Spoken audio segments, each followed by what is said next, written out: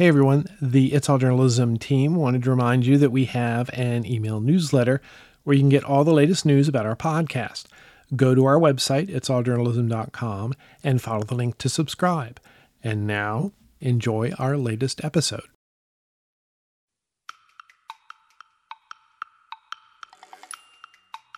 Why are they saying it's not the right fit, or what hidden powers are sort of influencing what stories make it and which ones don't? Are there advertisers? Are there hurt feelings, alliances? Like, that's juicy. Today I talked to a podcaster whose series is pulling back the curtain on how newsrooms decide when to kill a story and some of the forces that may be influencing that decision. I'm Michael O'Connell. This is It's All Journalism. Imagine your editor pulls the plug on a story that you've spent months investigating, or that no one will publish the powerful human interest story about racism you've written. That would suck. But it's also part of journalism that most people outside of the news industry are completely unaware of. Justine Harmon hosts a weekly podcast called Killed, all in cap letters, that gives life to investigative stories that were too hot to publish or were killed before the public had a chance to hear about them. Justine, welcome to It's All Journalism.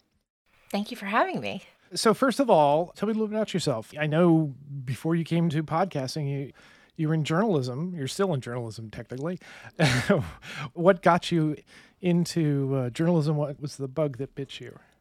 I feel like I sort of was like a late bloomer in the journalism space. I was very desirous of being a journalist. Even now, using the word feels like maybe it's a misnomer. I don't know exactly what I am. I'm like a chronicler, or like I've always had a very robust memory. So whenever I do one of these stories, one of the things that is fun about Killed is that, you know, if someone says something that triggers something, a memory in my head or a reference, like we usually, you know, take a second and just tap dance on that reference. And I think, you know, like-minded people will be like, oh, I thought of that too. That's funny. You know, like I hope they do. But I've always loved magazines. I grew up in a magazine household. My mom was like a really prodigious magazine. She still reads magazines. Like she'll go to the airport and buy a stack of them. And she used to send like clips and stuff, like, you know, pull things out of magazines that she wants to buy. Like that was sort of a thing that I was raised with. And we really just agreed on fashion magazines specifically. And I collected ads, like I collected milk ads and weirdly Absolute ads when I was like a kid. And so I made it sort of my business. Like I would go to my uncle's house in Marin County and like go through his old Bon Appetits looking for, you know, the elusive Friends milk mustache ad. Like I was always very tactile and invested in magazines. And then my older sister, who is 9 years older than I am, she got a job at Vanity Fair in the 90s under Graydon Carter. And it was just, you know, the heyday. And everything that she does, I think, is just perfect. She's like, I was just thinking about this today, like in Parks and Recreation, how Amy Poehler looks at Rashida Jones and is like, you're perfect, Ann Perkins. Like, she's my Ann Perkins. So she worked in magazines. So I was like, so I'll work in magazines. And it just took me a really long time to get there. I spent like 4 years after graduating from college trying to get my first editorial assistant job. And I finally got it in 2010 at People. And that's where sort of the actual career began. Before that, I was working in PR and I was assisting a celebrity stylist in New York. But even after the financial collapse, even after every magazine, you know, was dropping or reducing their print, you know, 10 issues a year, 8 issues a year, whatever I still wanted to do it. I just had a vision of what it would feel like in my head. And then I got to People. And from there, I worked at Elle for 5 years.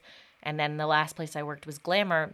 And there are elements of working in a magazine that were just the way I had it in my head. I loved the work.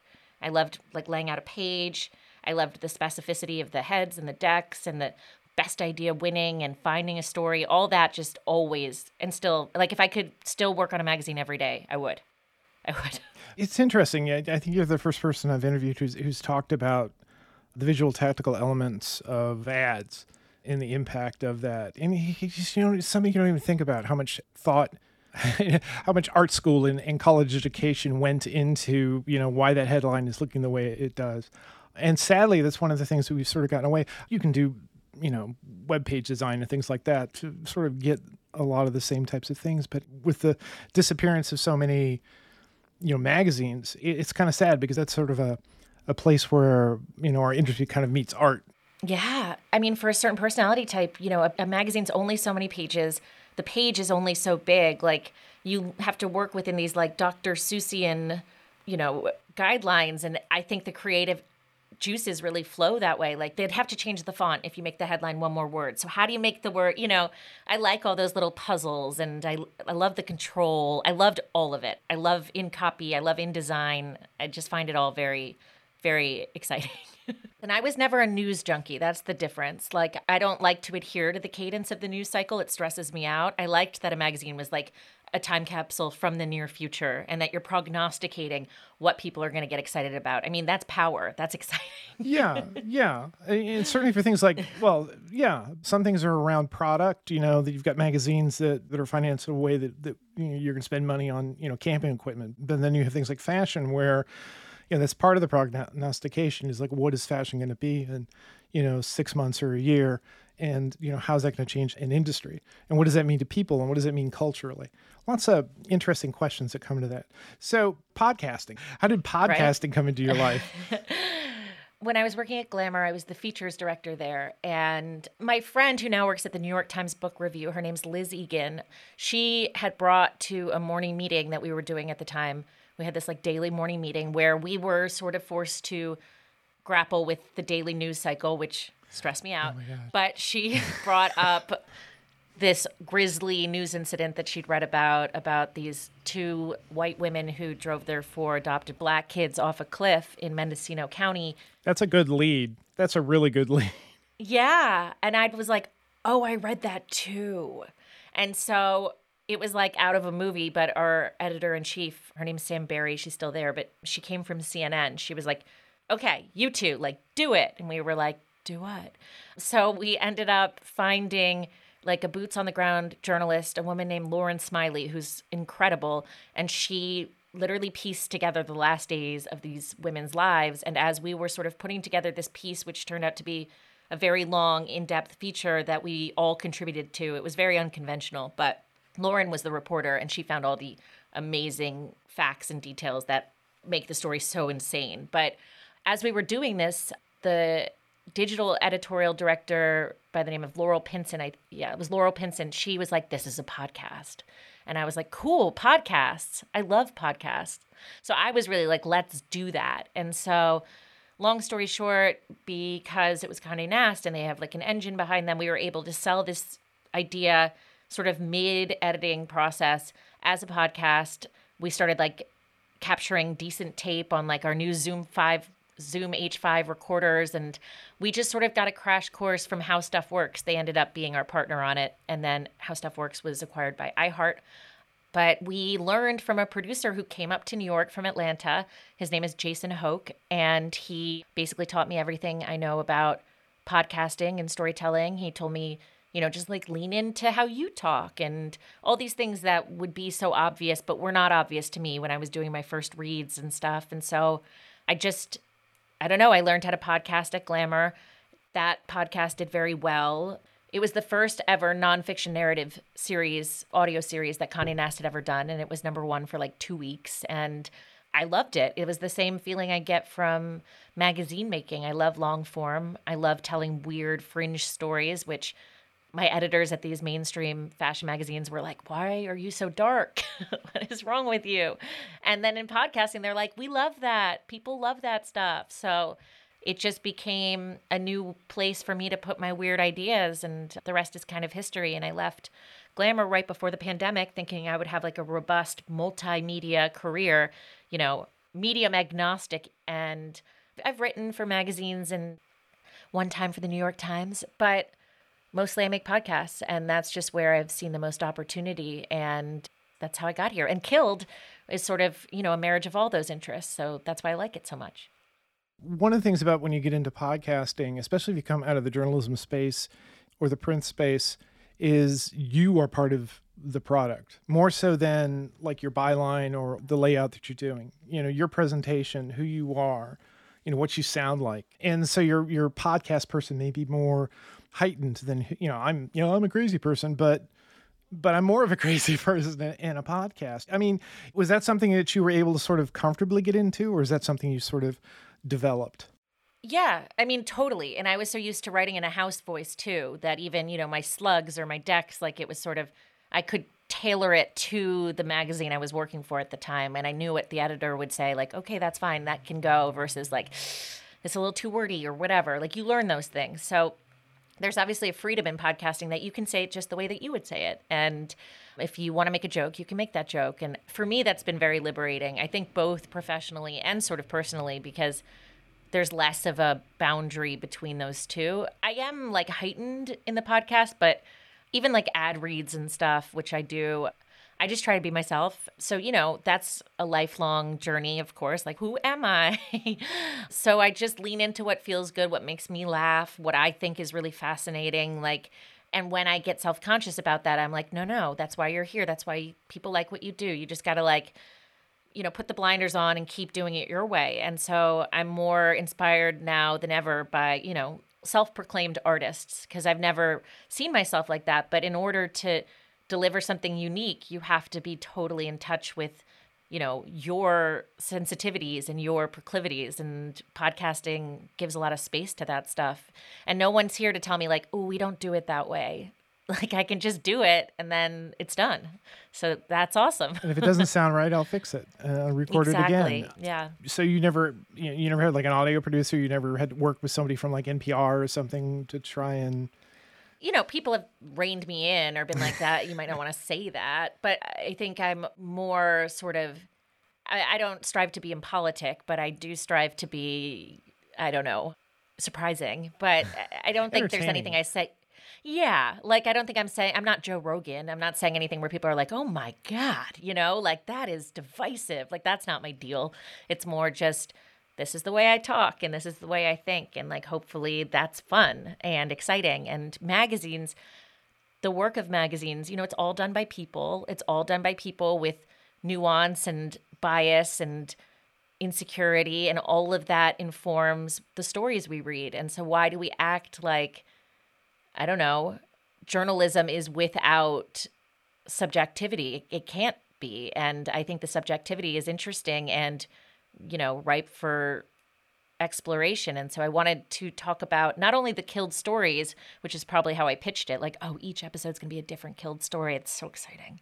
But to me, the exciting thing is like, who are the people who are like, oh, you know what? That's not good enough for us. Or why are they saying it's not the right fit? Or what hidden powers are sort of influencing what stories make it and which ones don't? Are there advertisers? Are there hurt feelings, alliances? Like, that's juicy. I think that stuff's juicy. So Killed, how did you pitch this? And, what do you see as its mission? So I had done a podcast with AudioChuck, which is the, very popular distribution platform behind shows like Crime Junkie and Park Predators and Anatomy of Murder. These are all very on-the-nose true crime shows about grisly murders et al. And I'd done another show with them called OC Swingers. You should check that one out if you're listening, about a handsome Newport Beach orthopedic surgeon and his pretty girlfriend who have been accused of serially drugging and raping multiple women. But I had been talking with Ashley Flowers, the founder of the company, about like what I could do next. If there's a follow-up season to Swingers, we batted around a couple different stories. Maybe we could slot into the rubric of Swingers, and nothing was quite taking. And I had pitched her something else and she was sort of like, yeah. And then I was like, and I'd always had this idea in the back of my head. I love the name Killed, the double entendre on a crime network. I was like, I'm a genius. And I mentioned it to her and she was like, I love that. Like, I don't think she realized how in the weeds dorky it was going to get about journalism and how the sausage is made. I think if she did, she'd probably be like, it's not that good of an idea. But at the outset, like, Killed is just, that's grabby. And I'd always envisioned it a bit like a Columbo type show. Like, I'm sort of like a not perfect PI trying to crack these cases. And, it's really hard to know why a story was killed. It's stuff that people keep under lock and key, or, it's vague even to the people who make the decisions themselves. They don't know why the publisher is like, we don't love it. They don't know everything. So I wanted to bring in the idea that like, I'm going to do my best, but like, at the end of the day, I'm just one person trying to muck around in like big media entities. I mean, probably terrible for my career path if I ever want to get a job in mass journalism again. But I don't know. I liked the idea of it so much, and I liked kind of bringing a sense of humor to it and a sense of fallibility to it, and just trying to have frank conversations about what happens when someone's trying to put together a publication. It just seemed fresh to me. I really, really like making the show. And as I said, I listened to a few episodes, and I recognized the people you were talking to. Oh, cool. I recognize, not that I knew them, but I knew people like them. Yeah. And I have been in conversations similar to that, not maybe at the same scale. One of the reporters in the USC story, it's like, I feel like I've worked with that exact guy. The bosses? Yeah, well, you're not the bosses, the one, reporter who was... Oh, Paul Pringle. Yeah. It's like, I love him. I think every newsroom has somebody like that. It's like, well, I'm going to do it this way because this is the right way to do it, and I'm going to hold you accountable. An idealist. Right. Yes. A lot of journalists like to think in their small way that they're, following an ideology, but we run into barriers all the time. Well, you can't do that. You can't report that because it's unsubstantiated. We'll get sued. If you can't verify it, then, ethically you shouldn't publish it because it might not be true. So, this is all part of our process. One thing that I think is so fascinating is like there's a difference between knowing something and being able to prove that something's true. You can feel it in your bones. It doesn't matter. Like you can look in someone's eye and know that they're lying. You just can. We all can, but you can't prove that. There's an episode 3 of season 2, The Quarterback, where the journalist Abby Haglage discusses like the limits of journalism. And I think that's fair too. Like there are just some nuances that don't translate to the printed page. You can't have a feeling. That doesn't count. That doesn't hack it, but sometimes you just know, and there's no way to prove it. And I think that's the Paul Pringle paradox. The PPP. Yeah, I run into that all the time. I have people come up to me and say, well, why didn't you do this? Why didn't you do that? And I was like, well, if you find me somebody who can speak on the record about that, or give me a document that I can quote and point to, because otherwise I'm going to get challenged on that. I'm not going to be able to prove it, even though deep down I know it. Or maybe somebody has told me that or intimated that, but has not said, no, that's not for on the record. If you print that, I'm going to deny. And I hope listeners have killed, the premise is pulpy. Some of the marketing around it is as well. But, I really adhere to stringent fact checking and journalistic quote unquote ethics. Like, I feel like there's moments where someone references something that happened and, they say it was in 93, but it was in 94. I call that out. Like there is a factual error in one of the episodes. I just realized in episode 9, and the subject of the episode, Katie Rossman at the New York Times mentioned it too. We say Mayor Roshan is the editor of Los Angeles Magazine now, but he's not. There was some news reporting that he was asked to leave that position, but we'd already finished the episode, and I was like, oh, it's such small potatoes. But I stand corrected. Mayor Roshan is no longer the editor of Los Angeles Magazine. Some of the stories are more sensationalistic maybe than others. Others seem rather kind of straightforward, and then even others are more like, meat and potatoes journalism. The meat and potatoes journalism is the one that I got really into, which is basically a land use story in Aspen. Yes. And that's what it was. The best one. A local journalist is, following up his facts, and this piece of property's going to be sold. Well, that's interesting. Let me write out about that. And then it turns out that the person who buys it is a company associated with, what is it, Russian oligarchs? Is that what it is? Or, I mean, the word oligarch becomes very a hot potato here, so I don't want to say it, but businessman. Yes, a Russian billionaire. Yeah.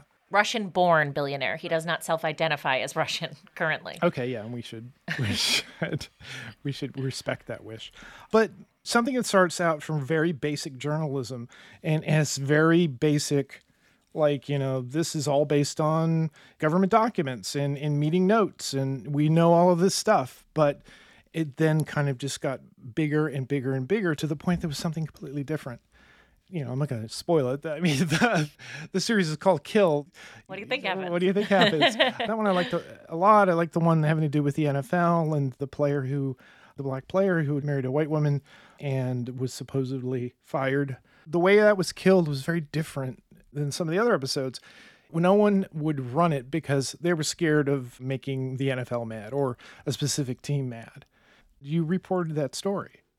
We tried. We really did. We went through, as many newspaper.com articles as possible to validate this player's prowess in the league. It's a very old story. It's almost 100 years old. This happened in the 50s or the 60s. I can't. It's not quite 100 years.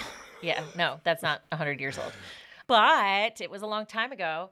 And, the main subject has since passed. And we really did our very best to corroborate the details where we could, because it's important not to just take things at face value. So there is a lot of research and original reporting that goes into each episode of Killed, whether or not that's apparent. And what's nice about that story in particular, your reporting of it being killed in a way gets the story out there.